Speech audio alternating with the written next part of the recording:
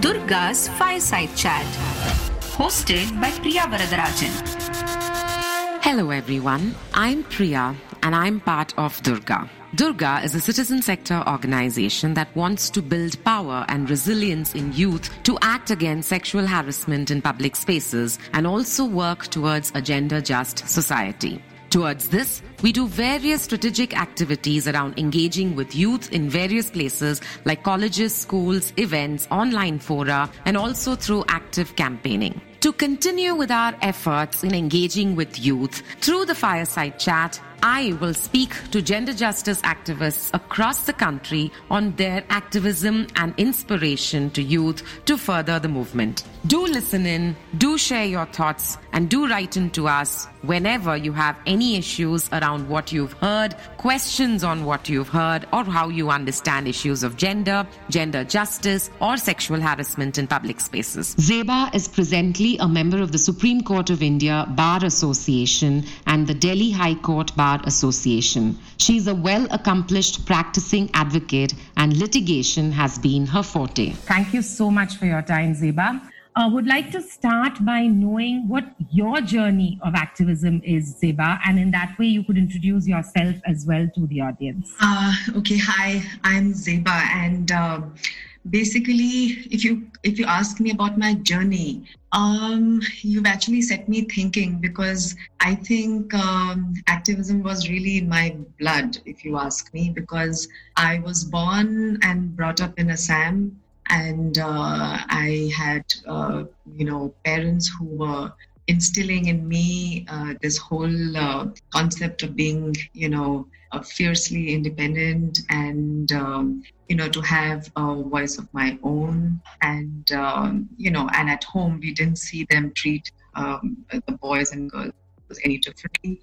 We were all brought up in that same space, given the same, freedom, and most importantly, to speak up. So I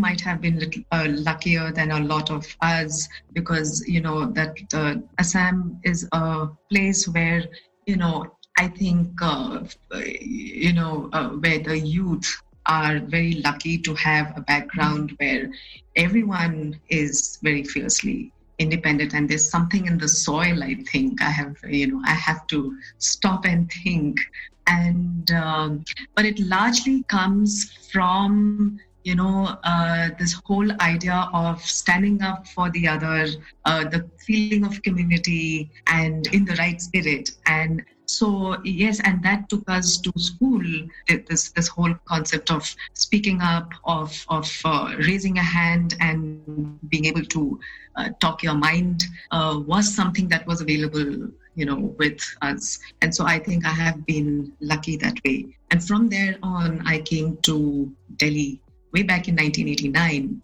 And I realized that all the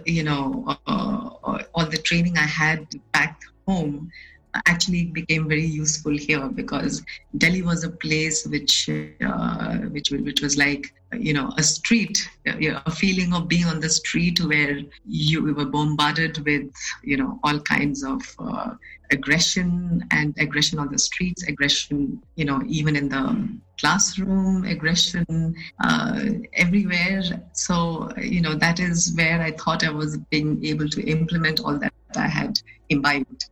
And actually, this was a good training ground in itself. And, because in Delhi, you have people from all over the place. It's not, it's a city which is cosmopolitan, and you have people from all walks of life, different backgrounds, different places. And here you are actually exposed to the best and the worst. So, it is like, it has been like a training ground in itself. And you had, of course, down the line, I realized that, and also when you heard other, feminists speaking, and when you were exposed to listening to, great women from all walks of life talk about their experiences, and, so that was in itself very fulfilling. And then, I, felt very strong And I felt that, yes, there is this whole space that you can build around yourself where you can stand on your feet, where you can have a voice of your own, and being and you could also be a very helpful bystander, where you could help the person next to you as well. So and for doing that, I realized that I have to be strong myself, because it's only when I'm strong that I can help the person next to me. So yes, it was all a very human development, I would say. It was a very natural course that I was on to. And luckily, I found myself in good, in places where I had people with the same kind of mindset as me. I studied at the Mothers International School in Delhi, and Aurobindo Ashram was full of, free souls, as they say. And that is also one place where I derived a lot of, encouragement. I got a lot of mindsets where people were hugely independent and hugely encouraged women and men to have a mind of their own, and of course to stand up for the rights of a human being. And this was a place, because I stayed here in the hostel for 2 years in my 11th and 12th, and I was exposed to the basics, which is that we learned the basic lessons of empathizing with others. We had people from all walks of life who were doing very well in their personal careers, but they devoted their lives in the ashram serving humanity. And I think that was a very, very humbling experience. And that is again where, the human in you was brought out. And that is where, even today, when I am on the road and I see women in distress or children in distress, or, it sort of really burns my heart. And I feel that I really wish I could do something. And that is what actually took me on to the next step, which was that I did my English honors from Miranda House. And I think that was the most best part of my life, because I had, fiercely independent women there, and I had a great alumni who would come and give us talks, like Sheila Dikshit, and and so have you. They were just everyone from Miranda House who had studied and who are all fantastically strong women today. And I think I was very lucky to be part of that college. From there on, I went on to do my law. I took a degree in LLB from Delhi University.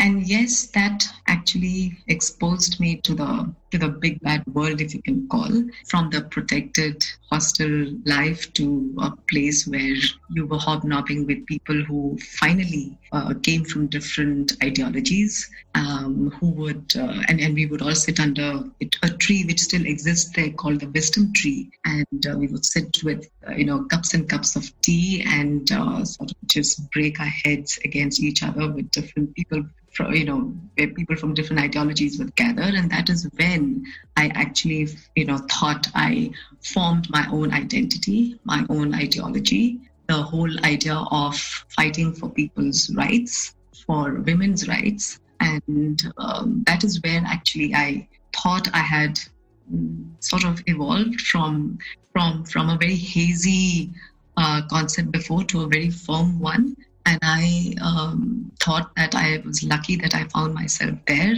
because with that education and with the exposure, I felt I could actually take on the world. So there I was. Immediately after I finished my course, I stepped on to the legal world, and that was 23 years ago. And I'm still here, and I have survived, and I'm loving every bit of it. So this is and in this huge journey of 23 years of being a professional lawyer, I realized that there are tons and tons of women and children in distress, or even men in distress, who need our support and who cannot even reach out to a professional like me. And that is where I hugely respect the concept of legal aid authorities.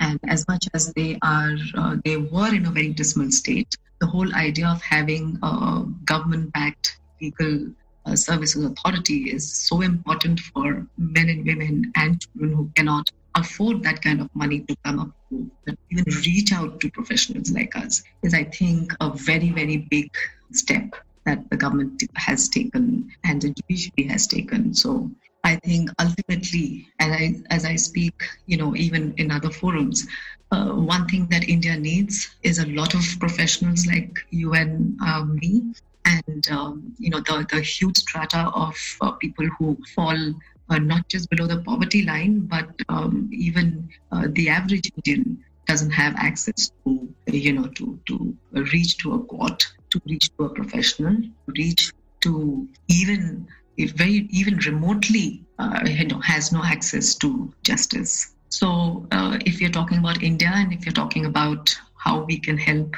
people here, I think the best way and the need of the hour is to reach out to such people. And I still remember having studied when I was a kid in civics that we had 75 people, who were still very rural and poor. I think that number has not changed greatly. From 75, I think it's come to 71 or 72. So we're still broadly a poor country. We're still broadly a country where there are more number of destitute women and children that need our help. And I think So I think the focus has to change while the urban Indian, yes, needs the same kind of support. But I think what we really need to reach out to, what we really need to do is to bring that 71% to this level. And how we are going to do it is actually a huge dialogue that needs to be brought up. I know NGOs like you work a great deal in the social sector and must be trying to get those people to the marginalized lot to the mainstream. But I think that is a battle that needs to be fought at all levels and really at the ground. I feel distressed to see that professionals like me also don't take that much time out from our professional careers to serve that strata of people. And I think that the time has come that professionals after a certain level of seniority, especially lawyers, must mandatorily take out time and do pro bono cases. Legal authorities are fine, but that's too little to cater to the millions that we have. So my endeavor is to probably reach out to the bar councils, to the state bar councils, to the Bar Council of India, to probably make a rule that all lawyers after a certain number of years of experience must do pro bono work.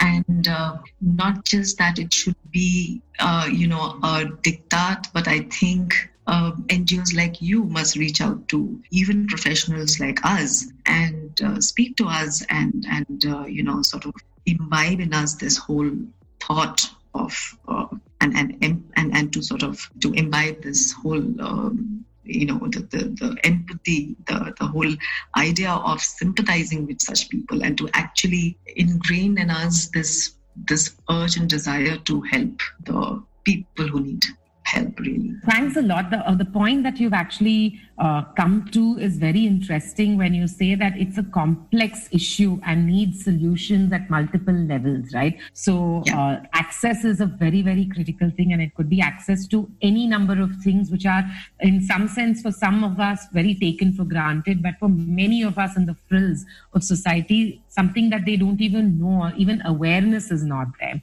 So how do you think we could actually build communities? Because when we say interventions have to be at different levels, then communities also need to have power and resilience to address issues. So specifically when we come to issues like gender-based violence, because that's where our focus is also at Durga, how according to you, could we actually build strength in communities to be able to address gender-based violence? Because increasingly we see that no matter what else the intervention is, to be able to get a rock-solid sort of base for deterrence of crime against women, communities need to sort of be in solidarity and stand up for one another. So how do you think that can happen, Zeba? I think, Priya, given the vastness of our country and the fact that, we are spread so far and wide, I think the best way is to create Durgas in every community. Probably one should take it up as a project. Maybe make it time bound, speak to the communities, reach out to them directly, and help make some of them, at least Durgas in their own right, and to make them self-sufficient, so that they then, because they live in the community, they then take this conversation forward. And of course, with this idea that they can reach out to people who will always support them, in the mainstream. So I think the time has come now really to reach out like that. And people in the mainstream cannot go there and be there forever. So the best way, I think, is to create Durgas in those communities. Thank you so much, Zeba. That's very heartening to know. And the idea is to make sure that we have someone in every space, in so many numbers of population, who will really have our back, because they believe that that's their responsibility. And that's the initiative we call DARE, Durgas Are Real Heroes Everywhere. And so thanks a lot for bringing that up. Would you have any message to youth on how they take up issues of gender justice, not looking at it just as a project for getting credits or something that a university asks, while yes, it could all lead from there, but what really should youth be thinking about, and why should it be important for them to actually help build gender just societies? Because there are so many ramifications for that, right? And all positive ones. So any message from you for them? I think the youth play a huge role, because they are the, it sounds very cliched, but they are the, people who build the nation finally. When I say youth, I actually would like to start at the, at almost the high school level, 13, 14 years. That's the time when children must be encouraged to speak up and to help, to be a responsible bystander. I think that is the time that they learn, and you have to catch them young, actually. And in fact, projects in schools would be so helpful that that, because that is where they begin their journey of life. And I think that is where one should set the pace. And it's not difficult, because children, if they make up their minds, they actually end up doing their bit, and they do it fantastically. And then if they're raised like that, I think that is that would actually be such a huge turnaround that then I almost see that maybe in my lifetime I will be able to have a country which is really doing so well in terms of gender justice. Because I think if the youth step up, I think if kids step up, I think they can actually outsmart everyone out there. And I think they can, and they have the power. You see, they have the strength, they have the power, they have the resilience, they have the conviction, and they have they have the that excitement in them, and they have that required anger in them, and they have the required patience to actually change the way the elders think. They can actually do that. So I think that is where the focus should be now on. Very beautifully said, Zeba. And it also connects to the first few points you made about parenting, where you said that your influences were also because of the way you were brought up at home. So when we want our youth of today to be truly the positive, inclusive leaders that we aspire for them to be tomorrow, then there's a lot of investment as parents we have to do today. And so thanks a lot for literally closing it as a circle. Very, very beautifully articulated. The last question for me is, if in one sentence you could say what aspect of feminism you connect with most, would be great for us to know. For me, feminism is to believe in gender justice and equality. I think both men and women have a right to live very, very equal lives in terms of their rights and obligations. Awesome. Thank you so much, Zeba, for helping us do this. And we will be in touch with My you. pleasure. Looking forward to hear a lot more from you. Durga's Fireside Chat, hosted by Priya Varadarajan.